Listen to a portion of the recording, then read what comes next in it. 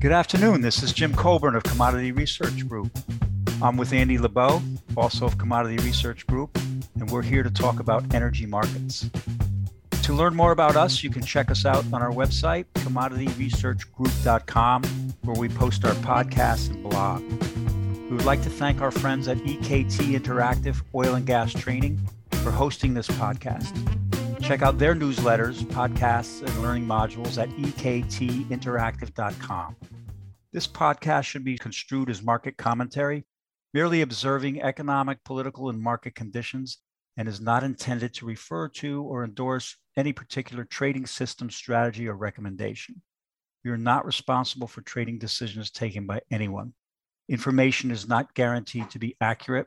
This is not an offer to buy or sell any derivative. Today is December 14th, and it's about 2:20 in the afternoon. Oil's trading around $70. How you doing, Andy? I'm doing good, Jim. How about you? I'm doing fine. I just like to start out and talk about an oil conference I think you and I went to a couple of years ago, and the analyst of a major oil company said, all you have to do is get GDP and weather down, and you'll understand what oil demand is going to be. And it's not quite the case these days, is it? No, it's not. I wish it was. Used to be. He's right. You know, those are key determinants. There's obviously other factors, but demand. Trying to figure out where their demand over the last couple of years has been, it's been really difficult. And we're looking forward to 2022 with some demand estimates basically all over the place. And our own, I keep changing them weekly, and I used to change them. I'd change them monthly or even quarterly, and now it's a weekly exercise because we just have a lot of factors, and obviously one major different factor from most of our careers, and that's the virus and the variants, and to try to figure out how they affect demand is a difficult exercise, to say the least. Yeah, I have to say, looking at the EIA's report, it was released last week, their monthly oil report. They talk about heightened levels of uncertainty, and they've been saying that for a while now. And I'm not picking on them, but it's nice that these forecasters recognize that this is a huge standard deviation around their estimates these days. So let's talk about Omicron. The IEA report today shaved 100,000 barrels of next year's demand due to the Omicron, and I think they said mainly it shows up in jet fuel demand. And is that what you're doing with your numbers? We're a little bit higher than that. It's not only Omicron, but also Delta, which has been way more lethal than Omicron. But we took off about 400,000 barrels a day in the first quarter of next year, which actually is, I haven't seen how the IEA distributed that 100,000 barrels a day, which is 1.2 million barrels total. And, we're at 1.2 million barrels total, but, we front loaded it into the first quarter. So, we lowered demand on that. We're always looking at what in terms of weather, we're assuming a normal weather pattern, which is, of course, hasn't really been the case. Seemingly hasn't been the case. Also a new variable, a new variable. Yeah. New variable. Yeah. Much warmer than normal, much colder than normal. So not having seen where the distribution is on the IEA, we may be saying the same thing that they're saying. Unfortunately, they don't release their report to the public until like 3 months from now. Right. Which is old news. Which is it's all news, of course.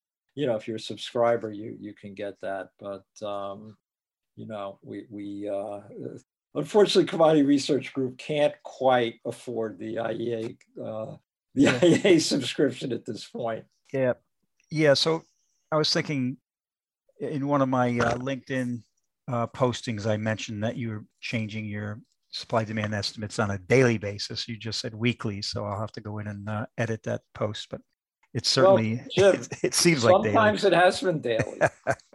Let's get back to Yes. This is so the IEA took out 100,000 barrels a day. Let's just use that. Yeah. There were other estimates out there of 3 million barrels a day loss, or to as much as 7 million barrels a day loss. I think that those estimates were coming out when the market had its Omicron crash the day before or the day after Thanksgiving, and you just see all these crazy numbers. Right. Even I was like 3 million barrels a day. That's that can't be, because we have vaccines. We've got pills to deal with it. So what is it? Is it three shots and 2 masks? Or is it 2 masks and 3 shots? Or three masks and 2? I'm getting confused, Andy. I think it used to be a shot and a beer. I think a shot. Right. I think it's whatever it is. We've got more weapons than we did last year against this right, thing. Right. And it's hard to see where we would lose 3 million barrels a day unless of course, Delta, and this we've seen in Europe, because Austria has, we've seen lockdowns already last month. Austria, Germany had a light lockdown.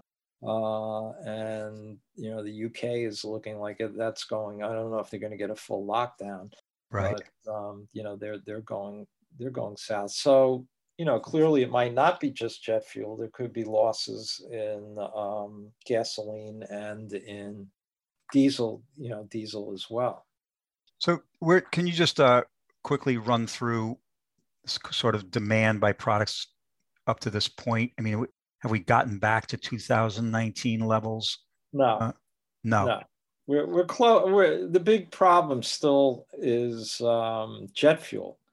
If you look at some of the first quarter demand, the first quarter 22 demand numbers, actually they're pretty close. First and second quarter, we're close for estimates.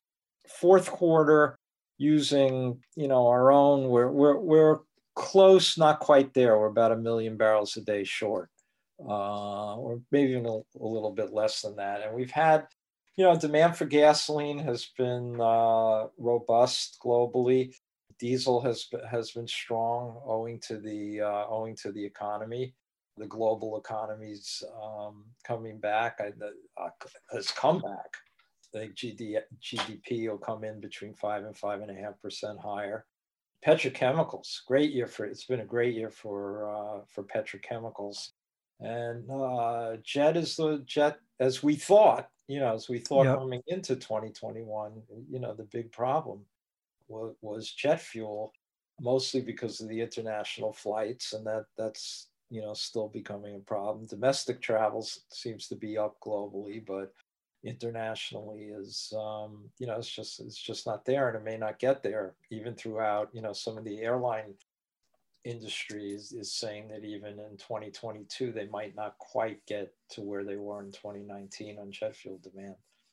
So, and you're not seeing any like you're saying these numbers are good, so we're not seeing any like consumer response to these high prices at the pumps cutting back or anything like that. The actual it doesn't look like it. No. It really doesn't look like it. U.S. demand has been right around pre-COVID levels. Even though the pump prices have been up, have been 341 or 342 was the high. In Europe, India earlier in the year had some issues with their spikes, but they seem to be coming back. Chinese demand is going to end up being pretty strong in 2021, probably not quite as strong in 2022. A lot of the anticipation is that once globally, the vaccine is more widely distributed, and that gasoline is going to be really strong. Hopefully the pandemic is winding to a close by third quarter, but gasoline expectations are for a pretty strong gasoline year. Diesel too should be growing, and petrochemicals, I think, Jim, is still going to be, maybe is going to be one of the stars next year. Oh yeah, a lot of stuff that's been coming to my door is in bubble wrap. I assume that's a petrochemical. And then I always carry my trusty phone, which I think has petrochemicals in it. I mean, it's all over. Yeah, everything. Yeah, everything. Almost anything you touch has got a petrochemical in it. So, right. And I think that's one of the reasons why we're going to need petroleum. Yes, and so margins are good then. Margins right now are very good because crude has come off, inventories are relatively low, so margins globally are strong. And I think we're going to see in December and into January and February, well, February's turnaround time, but I think December and these next 2 months, we're going to see pretty strong crude runs, and I think we're going to see strong crude runs next year, owing to the fact that we've got some new refinery capacity coming on in Europe, and with margins strong, you and demand still good. I think refiners are going to want to run. And there are a couple of things that have been talked about in the press. One is the skilled labor shortage that's not showing up too much in turnarounds, you think, or is that an issue? And the other was is the natural gas price in the U.S. giving these refiners an edge over, say, in Europe? Well, in terms of skilled labor, there are refiners probably have a little heavier slate of turnarounds coming up because there's been some deferred maintenance. I think there should be enough to deal with the turnarounds. But yeah, that's an issue, Jim. You're right. That is definitely an issue, as of course is the cost inflation for any type of material. Right. I think that's plaguing manufacturing, global manufacturing, of which obviously refining is a manufacturing process. Right. And but it sounds like refiners, they're going to be should be in decent shape for at least the short term. I think they will be. Yeah, I think next year is going to be okay. I think it's going to be pretty good for refiners, actually. Assuming that they get this maintenance done and there's no, that there's no big issues. Of course, last year in the U.S., we had two big refinery issues. One was the big freeze out in February, and two was Hurricane Ida. Right. So that was, that probably, that's still taking out refinery capacity. The Alliance refinery in Louisiana is going to be repurposed. That's gone as a refinery, and Norco in Louisiana is still having issues from, I believe, from the freeze out. Very good. So it looks like the sort of inefficient refineries are going to be repurposed. Yeah, I think, and we've seen that in shrinking U.S. refinery capacity. We've lost all those. We've lost a lot of crummy refineries, particularly in the Northeast, right? Which were, there were from early last century. So we're seeing, the refineries that are surviving, particularly in the Gulf Coast, are these, are a fit, have been, there's been a lot of capacity added that it's way more efficient than any of the refineries that we're losing, which is why crude runs, relative to 2 years ago are have been lower. I think as you and I were talking, they're 1 million barrels a day lower than they were a couple of years ago, although it looks like December is going to catch up. Mm-hmm. So how does OPEC Plus respond to this demand question? Omicron, just basically the difficulty in sort of demand estimates could be plus or minus a lot. I mean, how do you manage your supply? What they have decided to continue with their 400,000 barrels a month. It's a month by month decision. Where do you see them coming out on that? I think that I think it's going to be stay the course, Jim. Mm-hmm. It seems to have worked. Prices aren't where they were last, in October, but this 60 to 70 level or 65 to 75 level, they can more than live with that. So I think that as long as prices stay, around here, a little higher, slightly lower, I think they're still going to unwind their deal. They're in the process of unwinding it, and I think that they are going to continue unless prices get way lower. Then they'll certainly have a rethink. They also they don't know what the the results of the nuclear talks are going to be. Right now their deal is through April of 2022.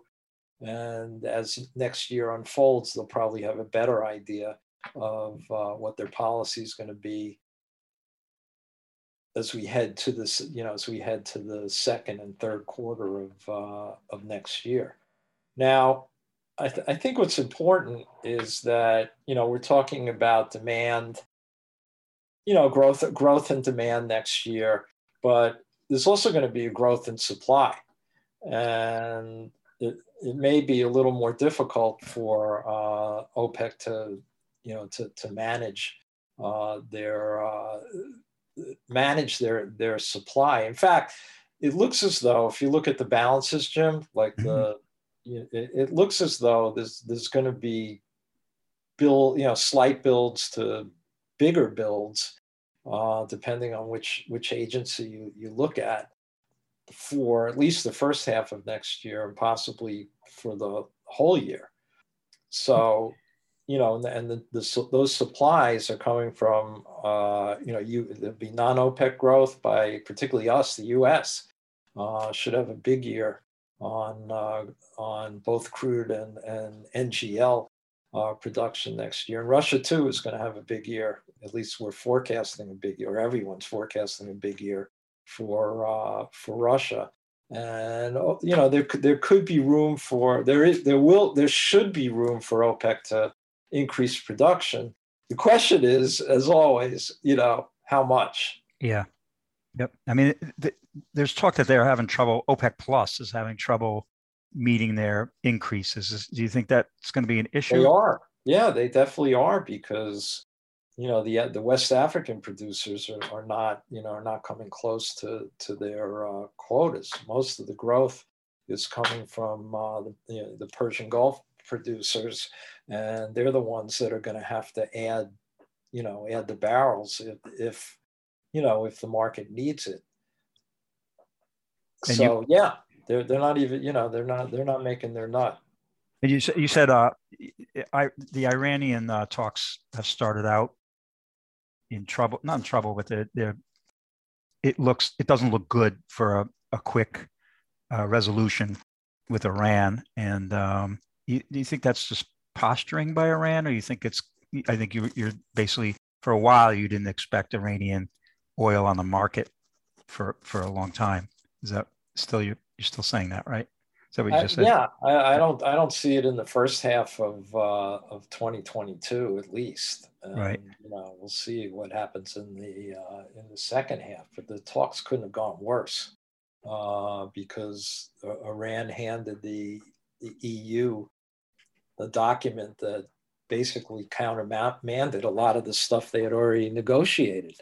So, it wasn't a good start. Like, as you said, Jim, it could be posturing, sure, but kind of a brutal start. Right. So we'll so we'll see. I'm not optimistic. I wouldn't be too optimistic. Yeah, I was going to say we'll only keep one eye on that, not both. So, from a policy standpoint, would you rather be the oil minister of Saudi Arabia or the Fed chairman? I probably, well, in the short term, I probably want to be the minister from Saudi Arabia. Okay. Actually, even longer term, they're going to be they're going to be around, as an oil producer for forever.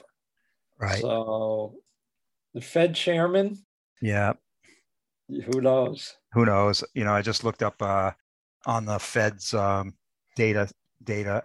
website, Fred, and I looked up the Taylor rule. That's that mathematical formula to see where the Fed funds rate should be based on the GDP and inflation, the CPI, and it says we should be at 2.5%. And I think their effective Fed funds rate is around 0.1 right now. So that's going to be an interesting. There's problems with the Taylor rule, I know, but it's just sort of it's a formulaic idea of where the Fed funds rate should be based on the economic conditions, and so we'll see what happens. Yeah, getting back to your production. Yeah, I actually wanted to ask you some questions. Okay. I wanted to talk a little bit about options. Well, there was a lot of shake, rattle, and rolling last month. There was volatility on that day after Thanksgiving's got up to 67.5. That's in WTI. I tracked the second nearby at the money option, and that would be the third highest spike that we've seen. And it's not as big as last year's when we went to negative prices and smoke came out of the option models and the option traders, but it's a pretty big spike. It was not on great volume. I didn't see, at least WTI volume was nothing out of the ordinary, but you did get that vol spike, and it came down to 42.4 yesterday. I think the whole story of this year has been the call and call spread buying at higher and higher strike prices. Except for early in the year, we saw those DEES 22 calls go, the 90s, the 98s, the 100s. The 100 call still is by far the number one open interest contract with 68,000 open. The 98, this is WTI, and is second with 32,000. And so as the price rallied through the year, we saw some of the again call spread buying. To give you an example, in WTI, the biggest put out there is the June 22 put with 21,000. So Brent puts have a little more. The June 60 put is number one with 34,900, but their calls are not very high. So and having said that, the kind of the crazy trade in Brent were the $5,250 calls for DEES 22 and the 5,350 calls for DEES 22 traded. Now that's probably one person, and I was thinking, if that thing goes in the money, a better trade probably would have been buying canned goods. You at least once that option goes off the board, you still have the canned goods. Money's probably you make if that call spread goes in the money, that cash is probably not going to do you any good. What I'm saying we're in some dystopia type of environment if that should happen, I would think. But anyway, that was like the craziest one. But also one that slipped my I didn't see this to the very end. but there were 36,000 open interest contracts open on the December 100 euro call for carbon emissions. So, that contract has come of age after, I don't know, 10, 15 years now. That's a big number. 15,000 lots traded on December 8. And that was a couple of days before expiry. And the market trade, I think it traded up to 90. So, it reduced open interest by 10,000. But those are big numbers. That carbon emissions contract has been in a bull market. My neighbor works for a company that has an ETF in that. It's a Crane Shares, and that thing is up over 100%. So, it's going to be interesting to see. Every trading company has a desk now trading these carbon credits, and I think you kind of have to grow a forest to sell into this thing. So I'm not saying it can only go up. It's already come off its high, but it's going to be interesting to watch, because you get ETFs and these traders you think are going to be playing it from the long side naturally, and then you have long only strategies basically, and then who's going to sell it? Is kind of hard to I guess we get a recession that would bring it down. Omicron certainly would help bring that thing down. But like I said, in order to be a seller, you have to get a more efficient process in your manufacturing, or you have to grow a forest. And that's hard to do. Well, yeah. I mean, if you're generating carbon credits, right, you could sell it as a hedge, right? I mean, if you're generating, that's right. And so yes, there is a natural seller to the market. Yeah, but the way to generate them is you have to be more efficient, right? Oh, yeah. So, I'm being a little exaggerated. I'm exaggerating a little bit, but the thing looks like it's gone straight up. Even before Glasgow was going up, and then afterwards it went even higher. So, but we'll keep an eye on that. I understand that some analyses are done in California suggesting that $30 as a carbon credit would start moving major groups out of the state, and that's where it is now. So we'll see if that happens. Anyway, there's on that dive down after Thanksgiving, people talked about something in the options world called gamma rush. And what happens in the oil market is that you get a lot of producers buying puts. Think about Mexico buying maybe 200 million barrels of puts over the year. But many of the producers in the U.S. and around the world like buying put strategies because it's an insurance contract against lower prices. And if prices rally, they're not stuck. They get to participate, unlike selling futures. And also, if they're hedging, say, a year out, they don't have to pay margin on a contract that's a year out, and that they're not going to get the cash sale for a year, right? So they don't have that mismatch in cash flow as well. So in oil, that put buying dwarfs put selling by any people, that speculators that want to sell. So you have these market makers, banks, over-the-counter dealers, all kinds of people like that, that will sell the puts, and they don't get to buy puts around those sales because the paper flow doesn't help them out. So they're stuck with these short put positions that are out of the money. And so the way they hedge those is by doing something we call delta hedging.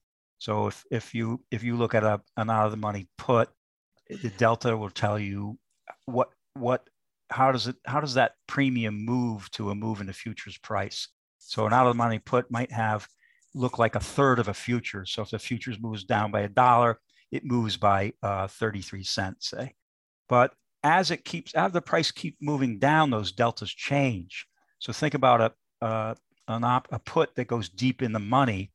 It starts moving around almost 1-for-1 with the futures, because once you reach expiration, it's likely that deep in the money put will become a futures contract. It'll get exercised. So you're going from, say, 0.3, the market goes down, it goes to 0.5 to 0.7.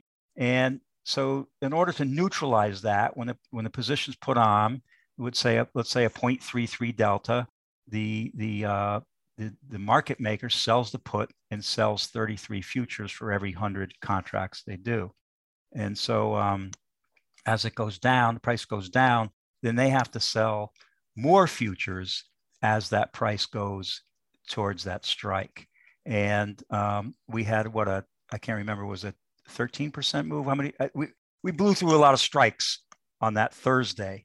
So those market makers had to sell futures on the way down. And as they're selling on a day like Thanksgiving, the liquidity tends to be less than normal. And so they put an offer out there and the bids run away, and the next offer they have has to be higher in size because they missed selling, their deltas at a higher number. So that process is what we call a gamma rush. It's these option market makers that get caught short, in this case puts, and they're using the futures to hedge. And again, what you'd like to do is buy puts around the strike you sold, because then that'll neutralize your gammas as your short option deltas are moving against you. Those long options that you have move in your favor, and it happens automatically. You still may have to hedge, but it won't be as panicky as when you're stuck short options. Does that make sense? Or yeah, that was a great explanation. So here's a follow-up question. A lot of the press was saying that the reason the market came off was because of this gamma rush. Do you think that has any validity? Well, I think it may be a little bit, but let me just point out that when the carbon credit market rallied towards 90, the papers were saying that the market was trying to go to the strike of $100 where all the open interest was. So we have these countervailing theories, Andy. One is the option magnet theory, that the market will move towards the strike, and the other one is the gamma rush theory, where the market is blowing away through the strikes. So it's a two sub theories of the tail wagging the dog theory, that options flow will have an impact on prices, but it's usually pretty small. And in this case, you need maybe it's the kindling. You need somebody to strike a match, and I think the match was the Omicron, and maybe also the fact that it was the day after Thanksgiving and there was very little liquidity. So, and then and so yes, I think it's a valid reason. But I would put it down, with with a dollar change. Right. And throw that in there. Another thing the press always likes to blame a market move when they have nothing else to talk about, I'm afraid. Well, we used to hear people way back in the day on the floor, whenever no one could explain something, it was Fibro, right? That's right. Fibro's buying, Fibro's selling. And then after that, it was funds. Funds are buying, funds are selling. And then it always was the locals. Locals are, taking it higher, taking it lower. And you get these folks individually and they go, oh, it wasn't us. I don't know what you're talking about. So, yeah. And even Andy, I don't know if you were there, but we had a conference in our office where we had a Wall Street market maker, options guy. We had one of our oil customers that was trading monster amounts of options, and we had a floor trader. It was Jim Zamora on a panel, and somebody in the audience said I think it was to Jim, said, why are you guys always moving the futures around on expiration day? And he said, we're not doing that. It's these guys. And he pointed to the Wall Street guy, and the Wall Street guy said, it's not us. We thought it was these guys. So there's and so, yeah, it happens, but it doesn't happen often. And there's usually something else bigger going on in the marketplace. Which leads me to ask you a question, Andy. we have these dueling. If you do look at the IEA and the EIA, they have these charts showing supply demand, going forward for about a year, and they have the history, and they show you the draws and the builds. And the EIA looks like a balanced market. First quarter, second quarter, third quarter, fourth quarter. The IEA looks like the much bigger builds, and especially in the fourth quarter, it's going crazy. So, one looks at a balanced market that would indicate to me low volatility market, and the other one, big builds, that would indicate to me a high volatility market. And what are you thinking? What's your thinking on those? Well, the difference there is that the IEA just said, all right, let's say OPEC does add monthly to the end of the year, or until September, that they add and make their 300,000 barrels a day that OPEC adds, and the 100,000 barrels a day that goes to non-OPEC, mostly Russia. So think of it this way. So every month, the IEA is adding on another 300,000 barrels a day of supply. So by September, that's another 2.7 million barrels a day of added supply. The EIA doesn't do that. So that therein lies the difference, why the IEA is showing these big builds. The EIA, alternatively, just has OPEC production as flat through the rest of the year, which is also not right. I mean, they just threw a number out and saying OPEC's production is going to be 28.4 million barrels a day for second, third, and fourth quarter, because they basically punted. They don't know either. Right. What the Right. OPEC strategy is. So Yeah. the answer, high volatility, low volatility, it's probably somewhere in between. Right. Of course, we don't even know. The one thing that is going to be different about next year, and we don't even know, or the one or two major events of next year, we have no clue what that's going to be. Because I think, Jim, as you and I have often said over our long and somewhat distinguished or indistinguished or undistinguished careers. Extinguished. Extinguished, right? Is something, something happens that you can never have foreseen in the, in the market, whether it's geopolitical in a country that you had no clue would be an issue, or, something happens on the weather front, something, there's bound to be something that, no one is forecasting. Yeah. I mean, it happens almost every year. I mean, you can talk about, the forest fires in Canada, for instance, a few years ago, or right. Crude getting stranded in the Midwest, or a whole host of things. Not to mention the Russians massing troops on the Ukraine border, and right. But that we can see. I mean, that one we could see. Yeah. Like you couldn't really see that Libya would stop exports years ago. With the Arab Spring. I'll give you one quick story. When I first got into this business of options world, I had two speculators, and they were bullish the stock market. One of them bought futures, the other one bought calls.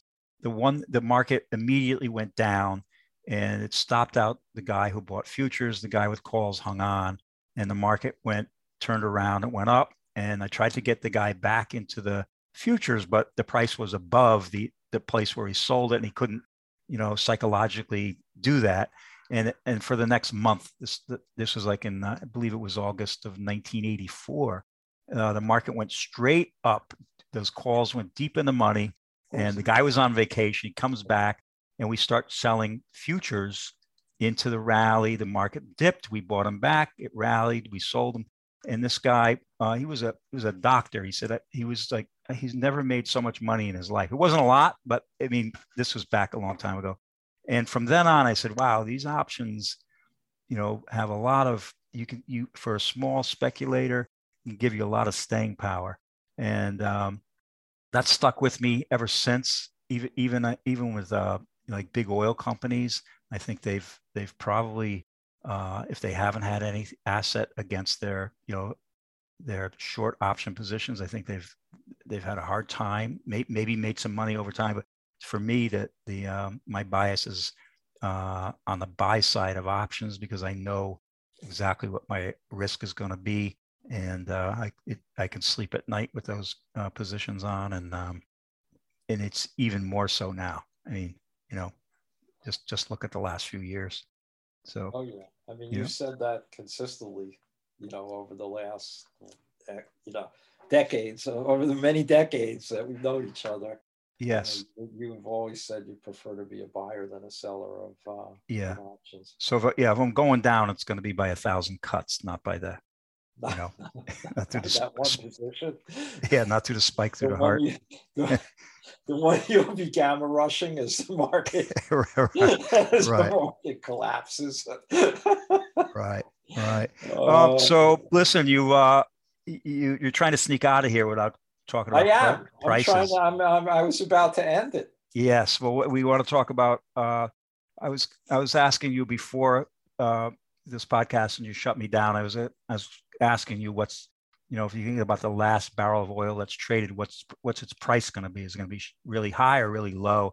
And you just kind of slap me aside. So I'm not going to talk about that. But and then I was going to say, well, what's the path to that price? I'm thinking about the energy transition as we move more and more into green energy. We see that it's got some major problems with, we see it in Europe, we see it around the world with natural gas, where we're seeing fuel switching because the winds stop blowing. We have these weather events, and the green energy is not ready to take over yet. So we're just talking about 3 months from here, though. Andy, what can you give me an idea of what you think's going to happen? When we'll put a very large standard deviation on this estimate.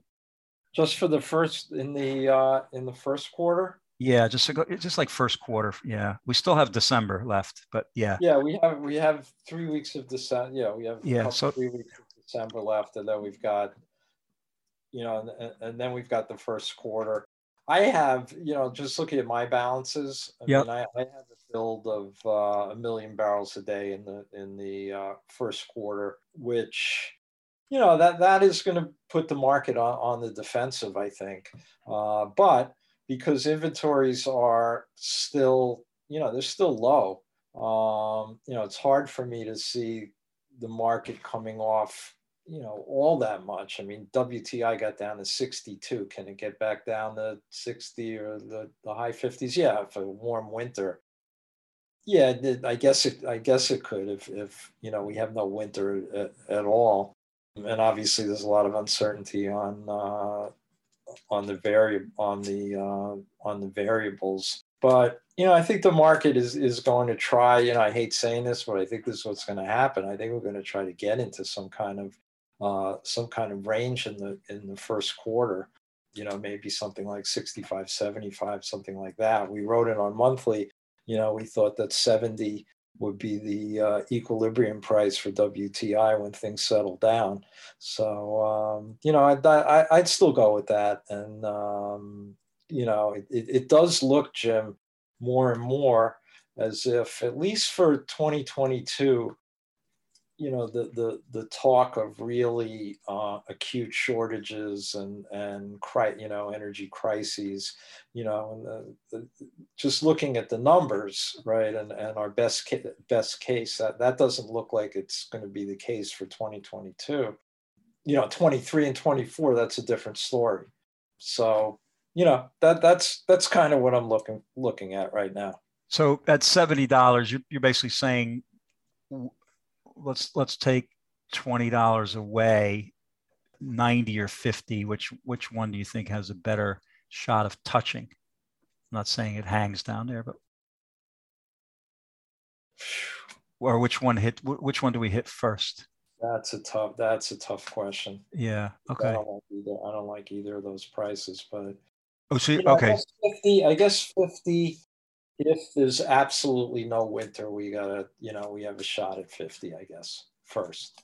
Okay. And then you don't think we're going to get up into that 9,500 area? Not no, unless again, if it's Arctic blasts for a long time, then you're looking at, then demand is going to pick up. There'll be, and there's fuel switching as you mentioned.